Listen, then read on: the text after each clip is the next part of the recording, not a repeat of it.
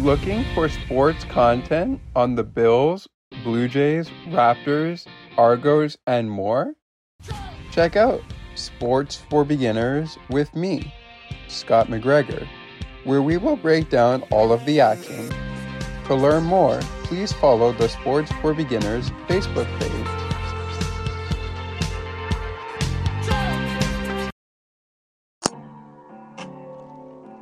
Listen to Cianity Radio, because that is where it's at, baby. And it goes a little something like this.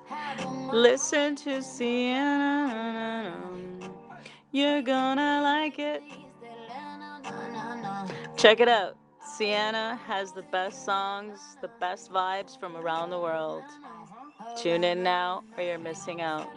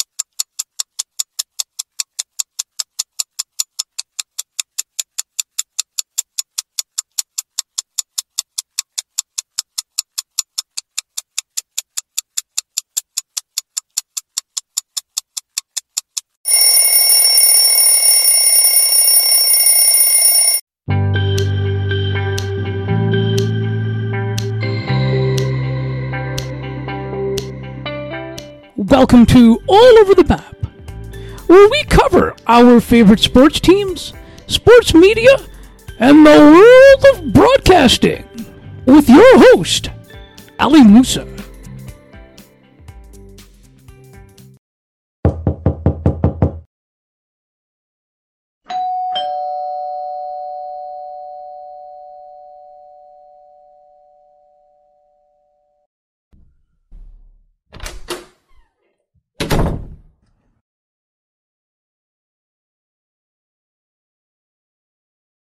Welcome to the Friday show for All Over the Map. On the day of this recording, it is Friday, July 14th, 2023. I am Ali Musa. Joining me is the Roger Lajoie. Roger is a host on Sportsnet 590 The Fan, as well as some other things as well, which we will get into.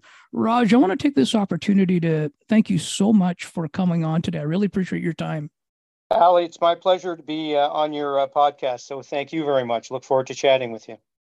Absolutely. I've been looking forward to this. Let's start by tell us a little bit about your upbringing, please. Whatever you're comfortable sharing, please. Sure, Ali. Well, I was born in Montreal and grew up in suburban LaSalle, just outside of Montreal. And like a lot of young people, I dreamt of being a sports journalist. It's pretty much, Ali, the only thing I ever really wanted to do was be involved in sports. I wasn't a good enough athlete, so I wanted to be either a broadcaster or a writer, and I've had the opportunity to do that. I grew up in Montreal. I went to a lot of Montreal Expo games with my dad. My love of sports really came from my dad's love of sports. And I came to Toronto way back in 1977 to go to what was then Ryerson, which is now Toronto Metropolitan University. And I got my journalism degree. I was very fortunate in my final year of studies at Ryerson to get a job as a sports writer at the Etobicoke Gazette newspaper. And 43 and a half years later, I'm still very active and working in the business. So I've been very fortunate, Ali. I've been able to work for newspapers, radio stations, wire services was a big part of my career. I've written 5 books. I was a teacher for 10 years. I worked 20 years for Eugene Melnick in the Ottawa Senators organization. I'm one of the official scorers of the Blue Jays. I did 1,500 broadcasts in junior hockey way back in the day. And of course, as you alluded to, the gig that I'm most noted for, and the one I love the most, on Sportsnet 590, The Fan, for more than 30 years now. So grew up with in a good family home with terrific parents and a sister, and they encouraged me to chase my dreams, and I did. So there's the Reader's Digest version of where I am. Yeah, and I think that's one of the things too, that if you have a dream for something or a passion for something, you know you're going to feel better just chasing it. Well, there's no doubt. No matter what happens, Ali, that's bang on, and that is true. You have to, at any stage of life, and especially younger people. In my teaching days, I said this to students: you do have to have a passion for it. However, I also caution them and tell them that passion is not enough. I equate it to, Ali, a passive faith doesn't have any more power than a stick of dynamite without a match.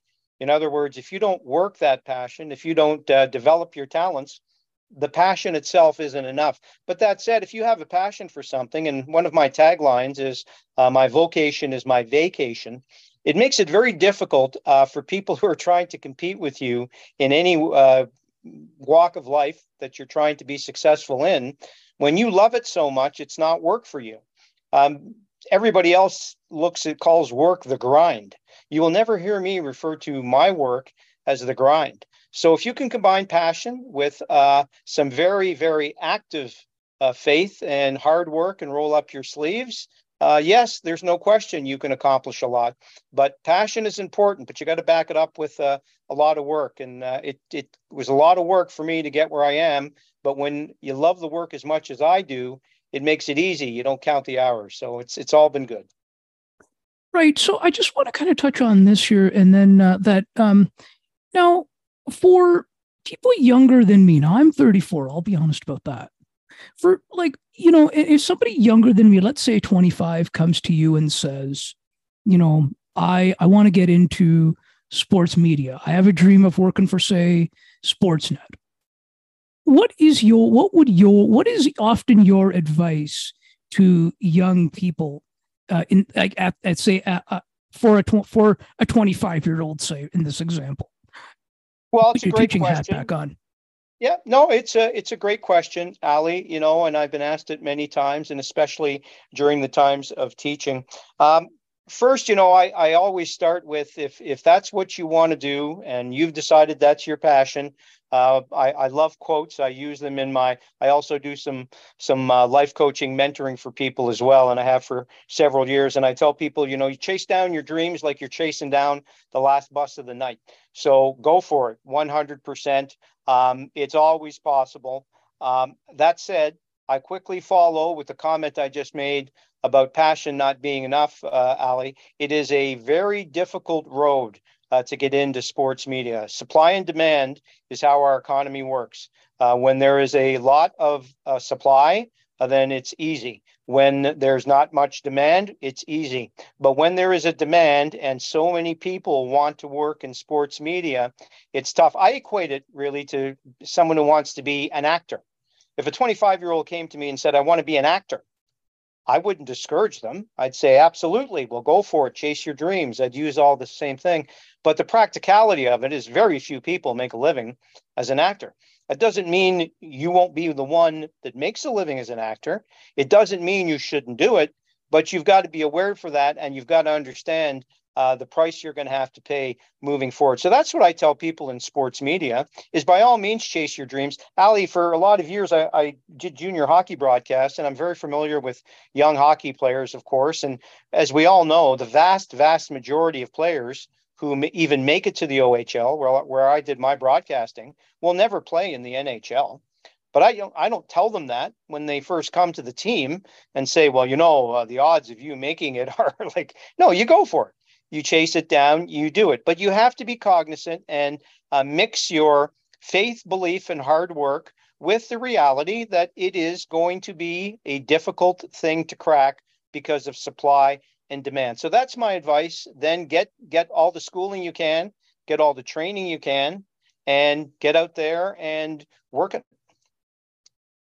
No, that's great advice. So and of course, going back to now, it is a difficult road because they're like, and I think it's made it, and I feel that it's made it more difficult because of all the cuts in sports media today.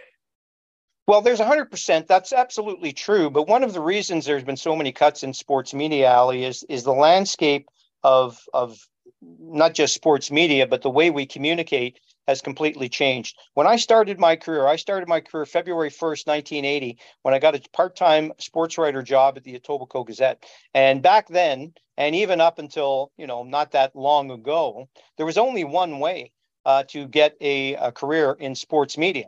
You had to get a job. You had to get hired. There were no platforms. Somebody had to give you access to their platforms. That's the only way you could do it. That was the challenge. Now, the easiest thing in the world is a platform. Anybody can get platform.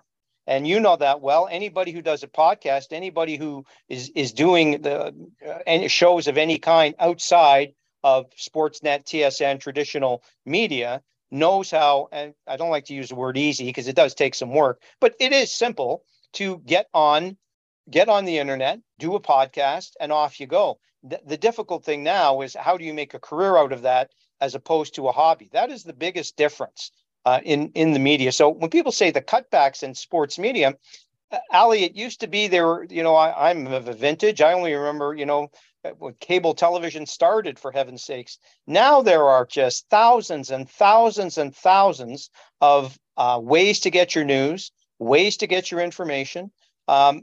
So traditional media, which comes with the encumbrance, and I'll use that word, of having to pay people good full-time salaries, of course have to cut back because the audience is divided now. And I'm not blaming it. I'm not complaining about that. That's just the reality of the way the world works now. So, people who are seeing the way media has so many podcasts, so many people out there working independently, and then they're surprised traditional media is cutting back. Traditional sports media is cutting back because of all the extra ways you can get information. Some of it, people make money off of it. A lot of cases, they don't.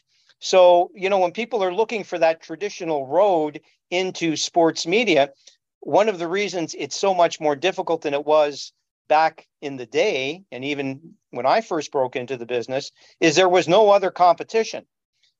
You wanted to be in sports media, you had to get hired at Sportsnet or now you go do it on your own. And I think that's a big part of it. And a lot of these shows have been very successful. Some of them have been quite financially successful, and it's eroded and eaten into sports media.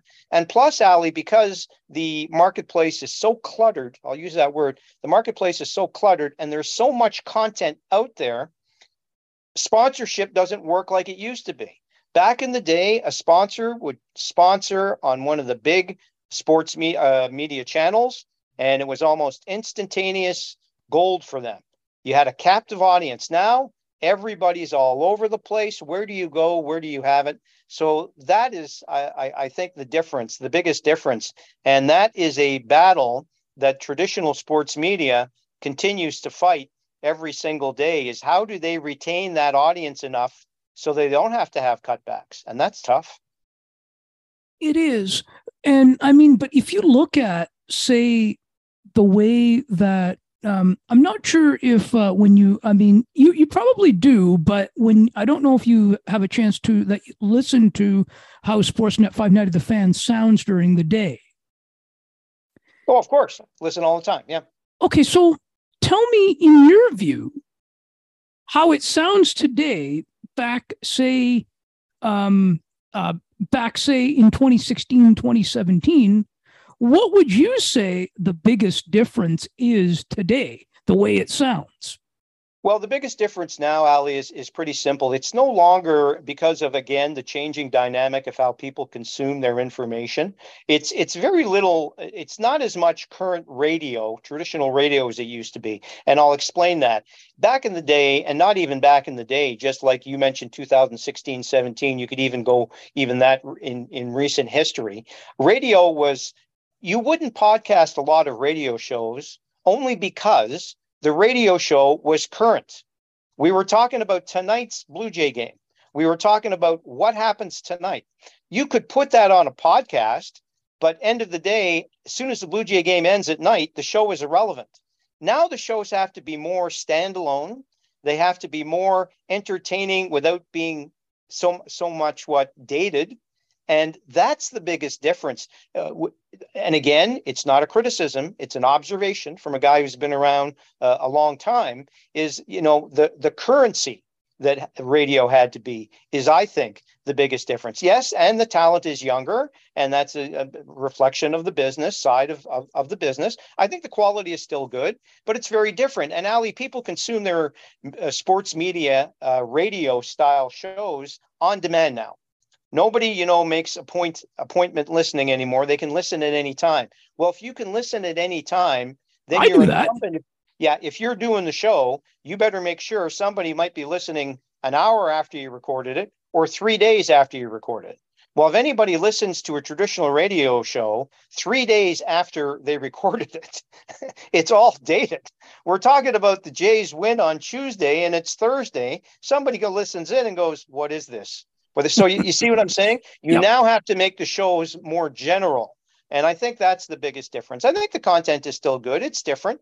It skews to a younger audience, and it's more, if I can use the term, podcast ready to do, especially a show like JD Bunkus, which is actually a podcast that happens to be on the radio show. That's kind of the trend, but that's just a reflection of the way the business is going. That's something you have to do now. Some shows, like the shows, and he does some great work, doesn't he? He does. He's terrific. He's a fine young broadcaster. We got a lot of good young talent on the station. But the shows like Sportsnet Tonight, the ones that are Jays Talk, that's more traditional radio. That's current. It's right there. It's then, it's now. So I think that's the biggest difference in the sound of the station over the last 7-8 years. Yeah, I mean, now Blue Jays Talk that is podcasted.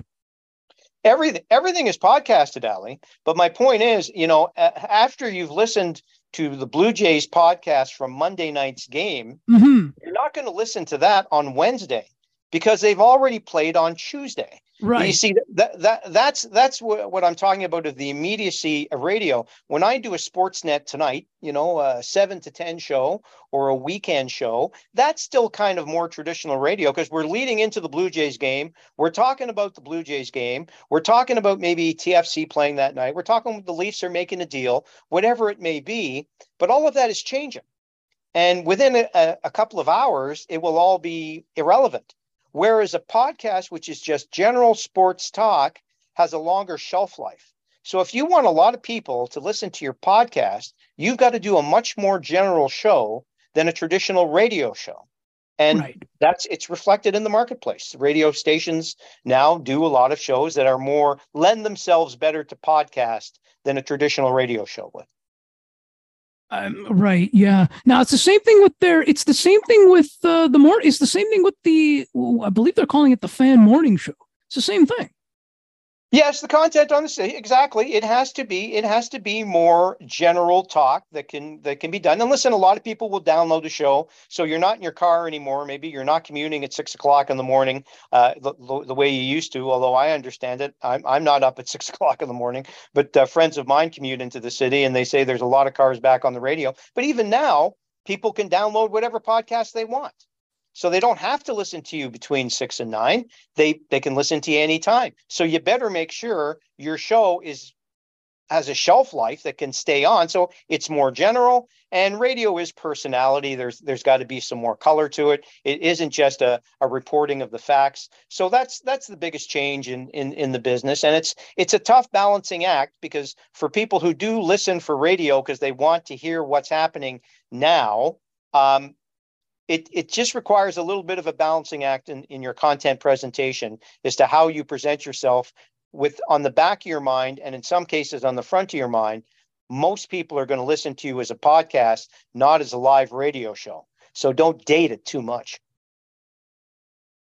Yeah, and I think that's an area where I think certainly that they're having that's where that transition is taking place. Now, of course, when the fan transitioned, now we're kind of going back to the Don Collins days a little bit. When and you were there in the transition when that transition took place, and you did a lot of shows in the summertime. Yeah, well, I've been there almost 31 years. Yeah. No, no, no. Yeah. I've seen a lot of transitions at the Fan 590. Yes. Yeah. Yeah. No, so like, what was that now? I mean, I think I remember you mentioned that that was a time, that summer of 2010 was kind of the time when you did the most slots that you've ever done. No doubt, no doubt. My role, though, Ali, is different than most people's role at a radio station. I've been at the Fan now almost 30 and a half years. I count all my shows. I like to keep track of everything I do in my career. That's how I knew all those numbers when I was introducing myself at the top of the podcast. I've done 3,926 shows as we speak, but I fill in when people need to be filled in. So to use an example, even here now in 2023, there have been some months in this calendar year I've done 3 shows in a month. This July, I will do 14 in 30 days. It's just a matter. So that has always been my role. So when back to the Don Collins and a complete revamping of the radio station, and it took them some time to decide which shows, permanent shows, they wanted for them to come in and fill.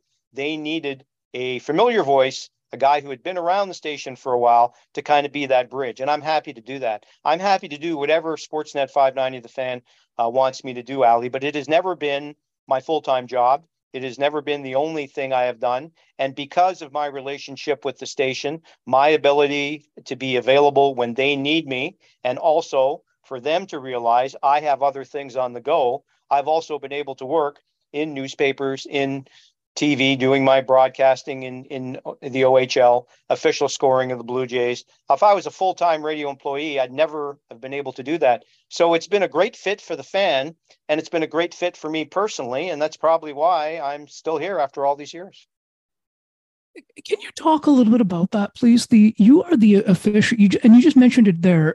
You are the official scorekeeper for the Blue Jays at Rogers Center. Can you talk a little bit can you talk about that, please? Like, what does that entail? Sure. First, I'm one of 3. There are 3 official scorers based here in Toronto, and the Blue Jays play 81 home games, and the 3 of us do 27 of the games each. But the ultimate job of an official scorer in Major League Baseball is to call the hits and the errors and be the official keeper of record of the game. We sit in the press box. We are right at home plate. We still score traditionally on paper. Everyone around us, our data ops team, is doing the technical part of it. We have a lot of technical tools to help us with our calls, but it is ultimately our call to make whether a play is a hit or an error, interpretation of the rules. And it is a very, very historical and it's just an honorable job, Ali, to have, quite frankly. You know, there are only 85 or 90 of us in North America because each team has usually 2 to 4 official scores. Like I say, we have 3 in Toronto. So maybe there's 90 people in North America who do it. I'm in my 12th season with the Blue Jays in that role. And I know you're going to ask, how does one become an official scorer of the Toronto Blue Jays? And I did it in the Inter-County Baseball League, Ali, for 35 years as an official scorer. So I cut my teeth and I learned the game and studied the game at the minor level. So kind of like a guy who spent a lot of time in the minor leagues to get to the majors. And I finally got my chance 12 years ago. It's a terrific assignment, very high pressure, very difficult. Everybody knows more about baseball than you do. Being an official scorer is so easy when you're in one of the other 50,000 seats in the park that doesn't make the decision.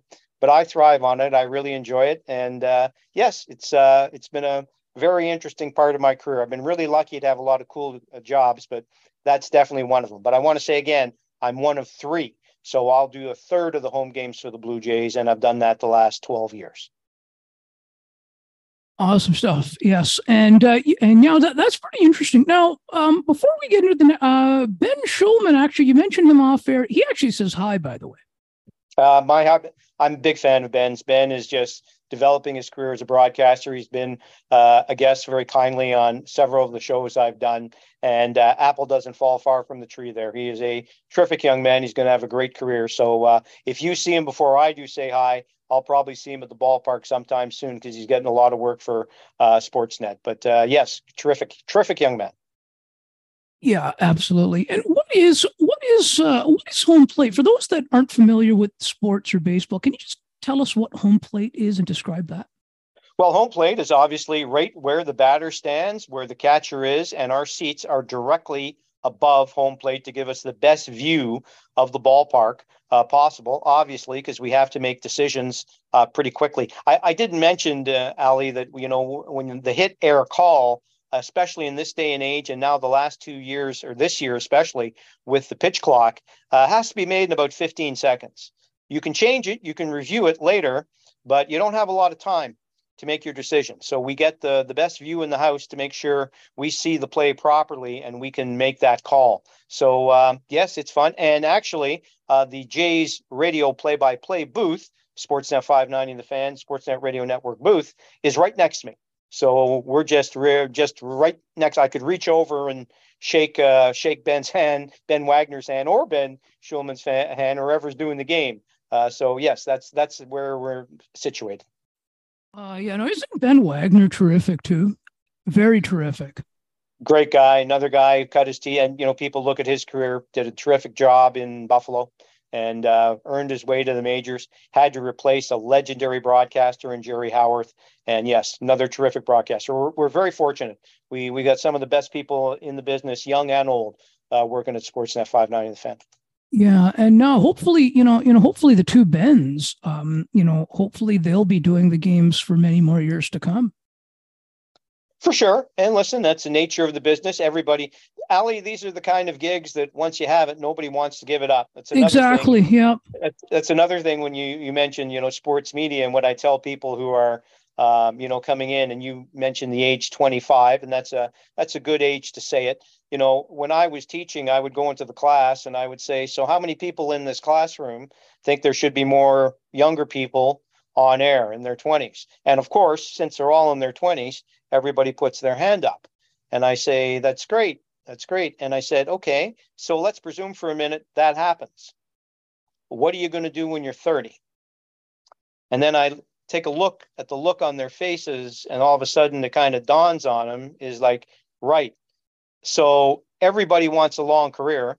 Everybody wants the job. Everybody wants it to last forever, but it can't, because there's another generation of people, in the same way that any sports industry is coming up. I hope they're around for a long time too. They deserve to be around, and especially in baseball media. My goodness, Tom Cheek, Jerry Howarth, Ernie Harwell, oh my goodness, Vin Scully, like, do it forever. So hopefully they have a long reign on it. But it's just the nature of the business that when you love something as much as you do, you want to do it forever. Yeah, and that's the thing, right? And I mean, I think, and I know, and Scott Ferguson was around a while, I think, doing the post game shows.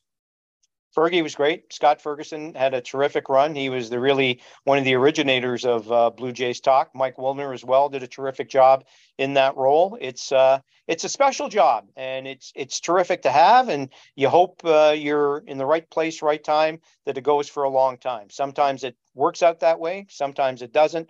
But while you're there, you got to enjoy it, because it's the best seat in the house. And I think Wilner too. I think he's transitioned well into that podcasting role too. Absolutely, still working for the Toronto Star as a writer too. Very gifted baseball guy, and knows how to do a variety of things. And that's another piece of advice for people is, you got to be able to talk on the radio. You got to be able to talk on TV. You got to be able to podcast. You got to be able to do a little writing. And if you can do all of that, then you can elongate your career for sure. Yeah, and I want to get your thoughts too on where the Leafs are headed. Do you have any thoughts on the whole way that the Kyle Dubas era ended in Toronto?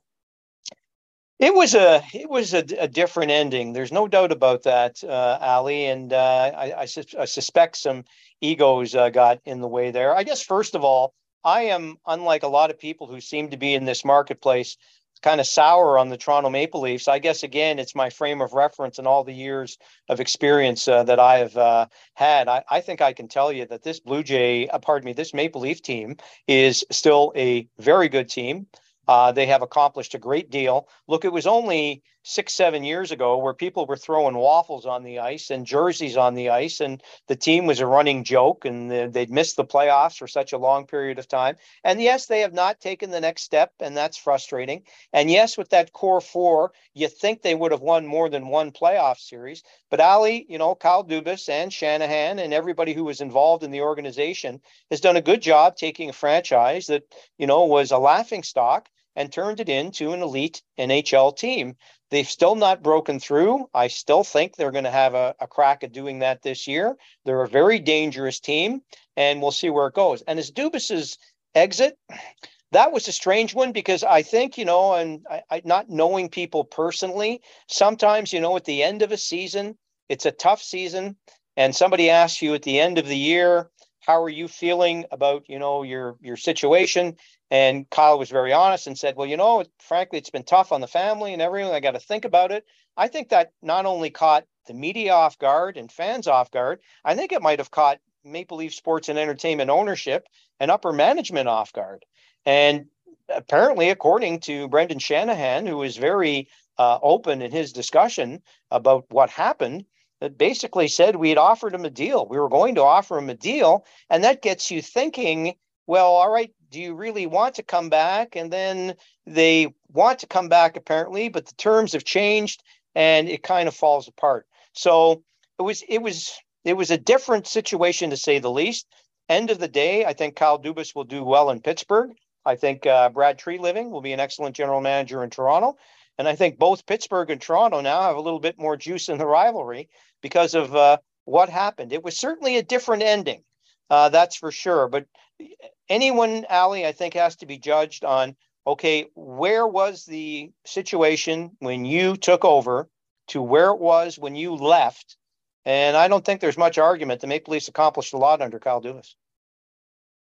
Sure. And do you think, though, I mean, do you feel that Treliving was their first choice, or based on what you know, or do you think it was something that was something they had to fill that spot quickly, and he was available, and they just scooped him up basically? Well, I think their first choice was Kyle Dubas. I believe Brendan Shanahan when he said they were going to re-sign Kyle Dubas. But yes, when it does end suddenly and quickly and unexpectedly the way it did, you have to go to the next available candidate. I think Treliving would have been at the top of the list of a lot of teams looking for general managers on quick notice. He's experienced. He, like most GMs, mixed results in Calgary, but improved the situation there. Ala Dubas did in Toronto, just didn't break through to the next level. So I think they got the guy they wanted and got him pretty quickly. And I think they got a little bit lucky there too, to be honest with you, Ali, because the timing again of Dubas's departure, when you're kind of forced to get somebody pretty quickly, doesn't give you much time.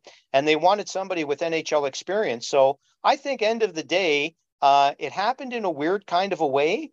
But I think both the Penguins and the Maple Leafs are pretty happy with the men they have as general managers right now. I think it's going to be interesting as well to see what they end up doing, and it will be and Sheldon Keefe. What do you will they extend him?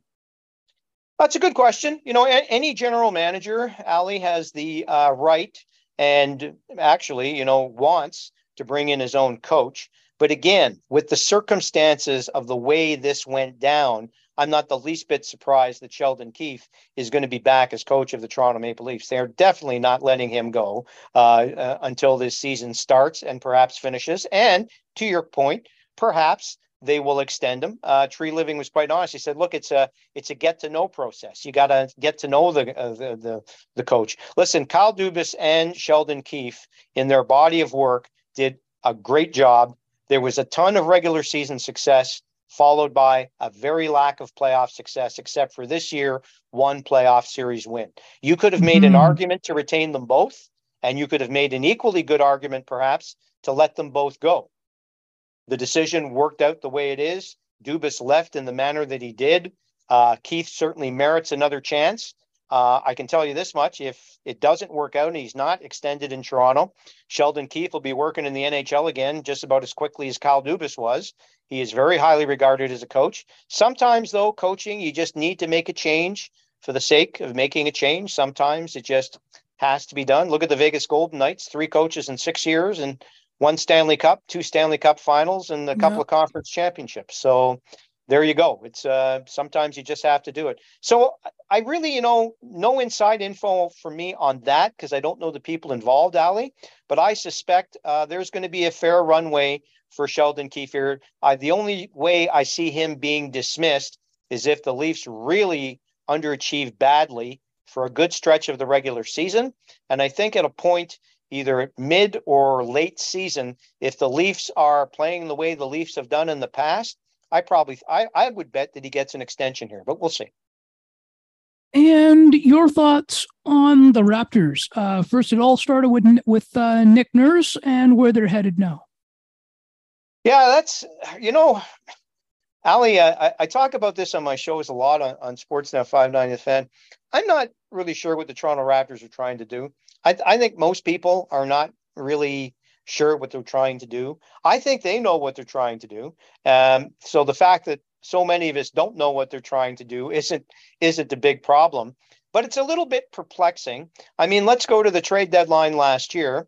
It was rumored that, well, the Raptors, were going to unload and, maybe build around Scotty Barnes and Van Vliet. And, we all know the situation would transpire at the trade deadline. And basically they added a piece in Pirtle and didn't win a playoff game. And now here we are in the off season and Fred Van Vliet makes a decision to move on. And listen, all good for Freddie. That's a ton of money for him. Bless him. He deserves it. But the Raptors wind up losing a great guy for nothing. And so now what do you do? And now there's rumors Siakam might be dealt. And then you hear other rumors that no, perhaps they want to, build around him and Barnes, and maybe they're going to run it back again. So until we see the Raptors hit the court in October, Ali, I really have to reserve judgment on what direction they may be going in because I'm not really sure. I think this team is good enough to be a 6th or 7th seed in the Eastern Conference, even as it is right now, even with an improved Eastern Conference. But if they want to be an upper echelon team again, I think some kind of a major move is going to be necessary, whether that's reloading a bit by trading a star for a bunch of early draft picks or adding or making a blockbuster, like they did in the Kawhi year. But surely big moves, some kind of moves are going to have to come to this Raptor team at this point. Nick Nurse's time, again, like Sheldon Keefe, sometimes your time is up. He won an NBA title here. He's a great coach. Look how fast he got another job. Just sometimes, Ali, coaches get fired because it's time to move on from them and the shelf. Not everybody can be a Greg Popovich. In fact, there's only one Greg Popovich. So I still like them. The organization is good. They spend money. I'm a big fan of Masai's. But there are uncertain times, I think, now for the Raptors. Right. Okay. Yeah. And I mean, there were even rumors that before Masai was extended, that he wouldn't be that he would be moving on to something else. Yes, Masai is in great demand. That's the best indication, Ali, an organization can have that the people they have in charge are good people is the number of rumors that are connected to them when they're currently under contract with your team. You know that you've got good people, and that's the case. Masai Ujiri has had a terrific track record, both in Denver and Toronto. He is a smart businessman. He is a good general manager. He's won an NBA championship here in Toronto, and that was not an easy thing to do. He keeps his cards close to his vest. He's made some great moves, made some bad ones, but for the most part, and again, look from when he came to where he is today. And that banner is going to hang at Scotiabank Arena forever for the NBA championship. I'm glad he's still around for Toronto's sake, for the Raptors' sake. I think he can be there as long as he wants, unless maybe he wants to do something else in life besides be the general manager of the basketball team. He's also a very politically motivated guy with a lot of other things on the go. So I'm a fan of his. I have faith he's going to be able to figure things out. But after a great trajectory of success and followed by those terrible COVID years, especially for the Raptors, who just were decimated by playing in Florida and everything else, looked like they were turning the corner. That core was going to be good enough. And now we don't even know who the core is. So the spotlight's back on Masai. What's he going to do between now and the start of the season? I suspect we're going to see some moves here. Yeah, I think so too. And the Blue Jays, your thoughts on how their season has gone, and as they open up on this day, Friday, July 14th through the weekend, they open up a series against the Arizona Diamondbacks. Your thoughts on what you saw in the first half, and how you feel the second half will go.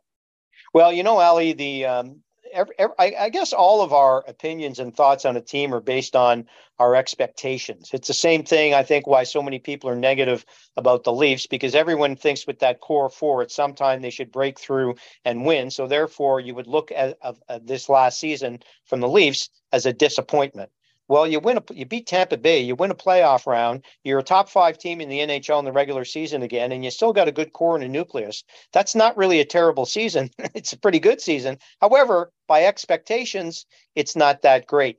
Same thing for the Blue Jays in the first half. 9 games over 500, in a playoff spot by 1 game, a team that has been better in the second half, substantially better in the second half the last 2 years than they were in the first. So it trends, makes sense, they're going to be better. All of that despite Alek Manoah contributing basically nothing, came back in that Tiger game and looked pretty good, but getting nothing from Manoah, no Ryu, no Chad Green. They knew that coming in, but they will be available in the second half. Underachievement from Kirk, to a certain degree Springer, to a very small degree Vladdy. Vladdy still got good numbers, but not the MVP numbers. In other words, a lot of things have not gone well for the Blue Jays, but they're still 9 games over 500 in a playoff spot despite all that. They have 9 more home games than they have road games. Rio and Green will be able to contribute something. You can't expect a lot from guys coming off major arm surgery, but end of the day, you're going to get something out of them. Ownership is certainly willing to make a move. They've never been afraid to add, so I expect them to add at the trade deadline. So I'm optimistic. I would say that the first half was a slight disappointment, again, based on expectations. But if they can be in a playoff spot with the first half we just saw, I'm very optimistic that they can not only be in a playoff spot, but get a much higher seed, maybe even take a run at the division title, and maybe go deep into the playoffs based on what we've seen from this team in the second half. Ali, it's a good ball club. It's a good ball club. When healthy, the starting pitching is very good, 1-5. Kikuchi and Barrios with nice bounce back seasons. The bullpen is better. That still could be a little bit better. You can always use another bat. But on my shows on Sportsnet 590 The Fan, I talk to broadcasters from throughout Major League Baseball, and all of them, Ali, come back with the same kind of feeling that they think the Blue Jays might be the most talented team in the AL East when you look at the roster overall. And if you take a step aside, sometimes it's hard when you're just watching Toronto teams all the time. But when you take a step aside, it is a very talented team. 1-9, the lineup is very good. It's experienced. So I expect more. So I would say first half, minor disappointment. Second half, expectations remain high. They miss the playoffs. That's a disaster. I expect them to do something this year in the second half, and I expect more October baseball in Toronto. We'll see. Yeah, and do you think the Teoscar trade? Do you think it costed? Do you think it costed the lineup here? Well, the numbers certainly would indicate that. Varsho is not one of the guys I mentioned. Springer and Vladdy a bit down. Kirk has had a real tough time the last year, the second half of last year and the first half of this year. And Varsho clearly, is not having the kind of year they anticipated him for. But again, it's the same thing, Ali. One thing I never do, I never talk about, first half MVPs or if the season ended today or the way things are going. Let's just let the whole season play itself out and see what happens. Varsho's underlying numbers and some of his analytical numbers actually are quite good. I know that's hard to believe from some people, and he does still have some home run power in that bat. So yeah, you look, no Teoscar, no Gurriel Jr., um, that's a drop-off, especially the way Varsho is hitting. So is it part and parcel of the Jays' record at this stage of the season? Perhaps, but there's time for that to improve. And I guess maybe I'll add him into that mix too. I expect a little bit more of him down the stretch. But right now, well, yeah, I guess you'd say they probably wouldn't make that deal again. But Ali, a lot of baseball left. It's one thing after being around the game as long as I've been and watching baseball as long as I have. Let's just see who's doing what in September before we say who won or lost any trade. Yeah. No, that's fairly good. Now, a couple of quick things I want to chat with you about here. You had a chance to work in the casino industry for a little bit. Can you talk about tell us about that, please? Well, it was interesting. I'm no longer involved with them, but yes, Ali, I worked at the Pickering Casino Resort as part of when they first launched. In fact, I was going to work at the Pickering Casino Resort back in March of 2020. And we all know what happened in March of 2020. I actually got my certification to work at the casino 4 days before the world shut down for COVID. And the casino did not even open until July 2021. So long story short, I worked there for a total of about a year over the first 2 years of its operation. Enjoyed it very much. Assisted in a lot of ways to make sure the casino was back up and running. There's now a sports book there. There's a big hotel at the casino. It's a thriving business. And I like it. It's great for Durham Region. As people who have listened to me for years know, I'm a Durham Region guy. Ali, I live in Curtis. I worked in Oshawa newspapers for the early part of my career for almost 2 decades. And I'm very happy to see such a great development at the Pickering Casino Resort location.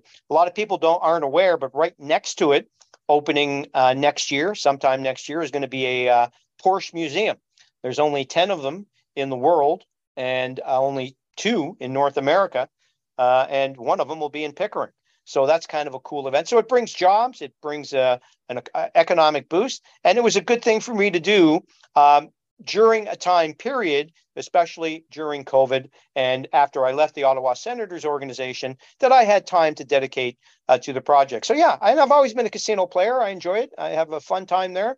I have a lot of good friends in that industry, and it was a nice thing to be involved in. And I'm still very good friends with the owners of the property, which is a gentleman a lot of people heard about, Steve Apostolopoulos, who tried to buy the Ottawa Senators. I have nothing but respect for him, his 2 brothers, Peter and Jim. They are terrific entrepreneurs. They are incredibly successful, and they brought great things to Durham Region. So I'm happy to see it here for this region. It's important economically, and it's good for the community. And what are some things you are involved with today? You're at Sportsnet 590 The Fan. What else are you involved with today? Still doing the Blue Jays, of course, the official scoring, 27 games. So I'm still with the Blue Jays, still with the Fan. I have written 5 books in my career, Ali. I'm in the midst. I can't say what they're about because it's still in the negotiation stage, but I'm going to be writing 3 more books in the next 2 years. So I'm going to be getting back into that. I also do some life coaching mentoring with a company called Teammates, which I co-founded. This is a way for me, I think, to really give back to the community more and more as my career in the media. I'm not saying it winds down because I'm not ready to hang it up by any stretch of the imagination. But as I get further down the road in my media career, I want to give something back. And I think coaching and mentoring young people is a way to do it. I was a teacher for 10 years, Ali, and what I found with the traditional school system is it's great. It affords a terrific education, but I think people need more guidance and mentoring through their especially the early stages of their career. So I got into life coaching about 9-10 years ago now, and we formed Teammates in 2019. And you'll be hearing a lot more about us starting in the fall.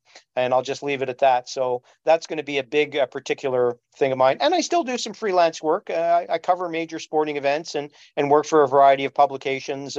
Whoever needs, somebody based in Toronto that can do the media work. So I remain very active, very busy. And that's where, when I say vocation is a vacation, it's not really work for me, Ali. So the more the merrier. So, but the Fan Major League Baseball, writing books, teammates. That's my major focus for now. And in the fall, I'll have a few more new things on the docket. So I'll have to come back on your show and talk about it then. How about that? Oh, you'll be back in the, yeah. So we'll have you back in the fall. We'll have you back in the fall. There you go. And yeah. And what about now? First of all, what is that song called that you begin that your shows always begin with?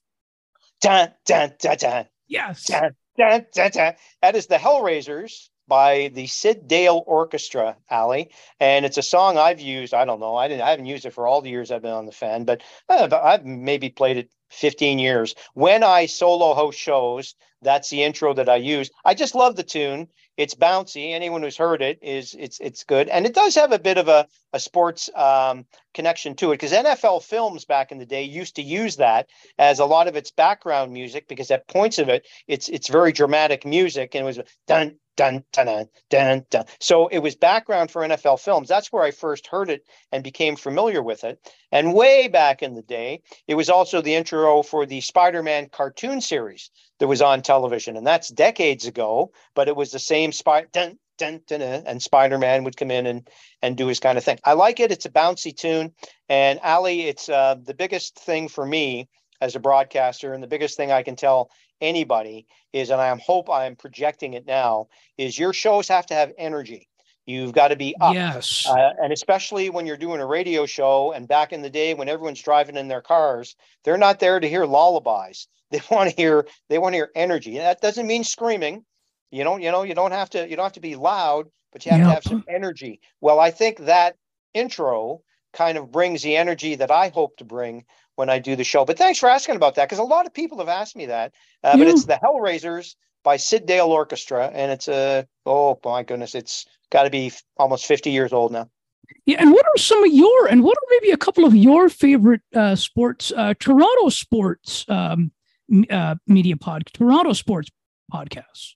I like Toronto Mike. I've been on Toronto Mike's quite a bit. I like of our sports. I like our Sportsnet stuff. 32 Thoughts is absolutely terrific. And listen, we do as good a job as anybody doing those. That's kind of must listening. I love Blair and Barker. I love baseball talk. Oh, you like Blair and Barker, do you? Very much so. They are terrific. I got to admit, though, Ali, I'm more a traditional radio guy than I am a podcast guy. I still listen to traditional radio a lot, even when last month I was in Las Vegas for the Stanley Cup final, and I was in Nashville for the NHL draft. And whenever I'm on the road and I got to rent a car when I'm there, I'm tuning in to sports radio there, because I like to hear what the locals are talking about today instantaneously. I'm old school, Ali. I like to hear what's happening today. When I do my next show Saturday morning between 10 and noon, I'm going to be talking about the Molson Indy, Toronto Indy now it's called, pardon me, today, right now. So my listening habits are still largely radio based, but those are some of the podcasts I enjoy listening to. But I'm still in my car a fair amount. I am still loyal to the radio. And while a lot of people won't make appointment time to listen, and by the way, anything that's on the fan, the vast majority of the shows, you can podcast it. You can listen to it later as well. So I like the Sportsnet ones, 32 Thoughts, Blair and Barker. JD's Bunkus is great as well. And there's a lot of them. Unfortunately, probably too many to have to listen to. That's one of the problems. Why it's so difficult. That's why it's so difficult in sports media. There's so many choices, Ali. And you'll be an all over the map listener now too.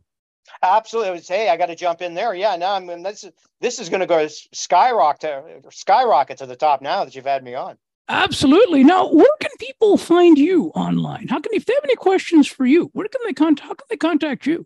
I'm a pretty easy guy to get a hold of on Twitter at the Raj590. I also went on Threads this week at Roger Lajoie 590. Also on Instagram at Roger Lajoie 590. Also have a Facebook page. I have my own website, rogerlajoie.com. I'm very fortunate. I'm one of those guys, Ali, if people want to find out about me, I just probably more because my name is Roger Lajoie and it's not John Smith or a very common name. If you Google Roger Lajoie, you'll get all the information, including my Twitter handle, Instagram, and where have you. And you'll find out information about teammates as well. So I'm an easy guy to find. I enjoy interacting with listeners, and people can drop me a line anytime they like through any of those social media channels. Absolutely. That sounds good. And you can find me at ATOM Podcast 819 on Twitter. Follow the All Over the Map Facebook page by searching All Over the Map Podcast. And of course, if I know you, you can follow my personal profile as well, and on Facebook. And you can also reach http://alitechgroup.wordpress.com. You want to be on the list, on the mailing list to get all the updates? Let me know. On the e-blast list, I guess we call it, right, Raj? Absolutely. And good for you, Ali. That's the way to do it. And we were talking earlier with sports media is you've got to give people an opportunity to connect with you, to get feedback. I know your other podcast, your work, you get information and thoughts from listeners. That's always been a big part of radio as well, as that interactivity. The same thing. Best time in the world to be on air, whether it is when something breaks, that moment. And that's where the fan is so great. I go in, I love the lineup. Producer hands me the lineup when I go in. But the back of my mind, I'm hoping, geez, I hope something big happens tonight so we can blow this up and get reaction and do it. And that's what you do by being available over all those channels. So 100%. And you and I personally connect on Facebook as well, because I'm the same as you on Facebook. My posts are public, but by the way, I reserve that publicly. Yeah. By the way, we are going to mention here on air that I did send you a friend request a while back. Well, I got to find that because I must have misplaced it, and you'll get it responded to once we're done. 100%. Awesome stuff. And also on Threads. You can find me on Threads and Instagram at ATOM Podcast 819 and Mastodon. Well, and All Over the Map will be back with you on Tuesday, which will be July 18th, featuring Mark Aflalo. And we will return then, and looking forward to being back on the show. Raj, I really want to thank you for joining me on All Over the Map today. I really appreciate it. My pleasure, Ali. It was fun to be with you. Continued good luck and success with your podcast, and all the best to you. Thank you so much. And we say the tagline together here, that it is not goodbye. It is until next time. Next time. Have a great weekend, everybody. Thank you so much for listening to All Over the Map. If you have any questions or feedback, you can email me at atompodcast819@gmail.com. That is A as in alpha, T as in the, O as in over, M as in map, podcast 819@gmail.com. You can also feel free to visit our website to learn more about upcoming episodes at https://alitechgroup.wordpress.com/podcast-all-over-the-map. Once again, that is https://alitechgroup.wordpress.com/podcast-all-over-the-map. And it is not goodbye, it is until next.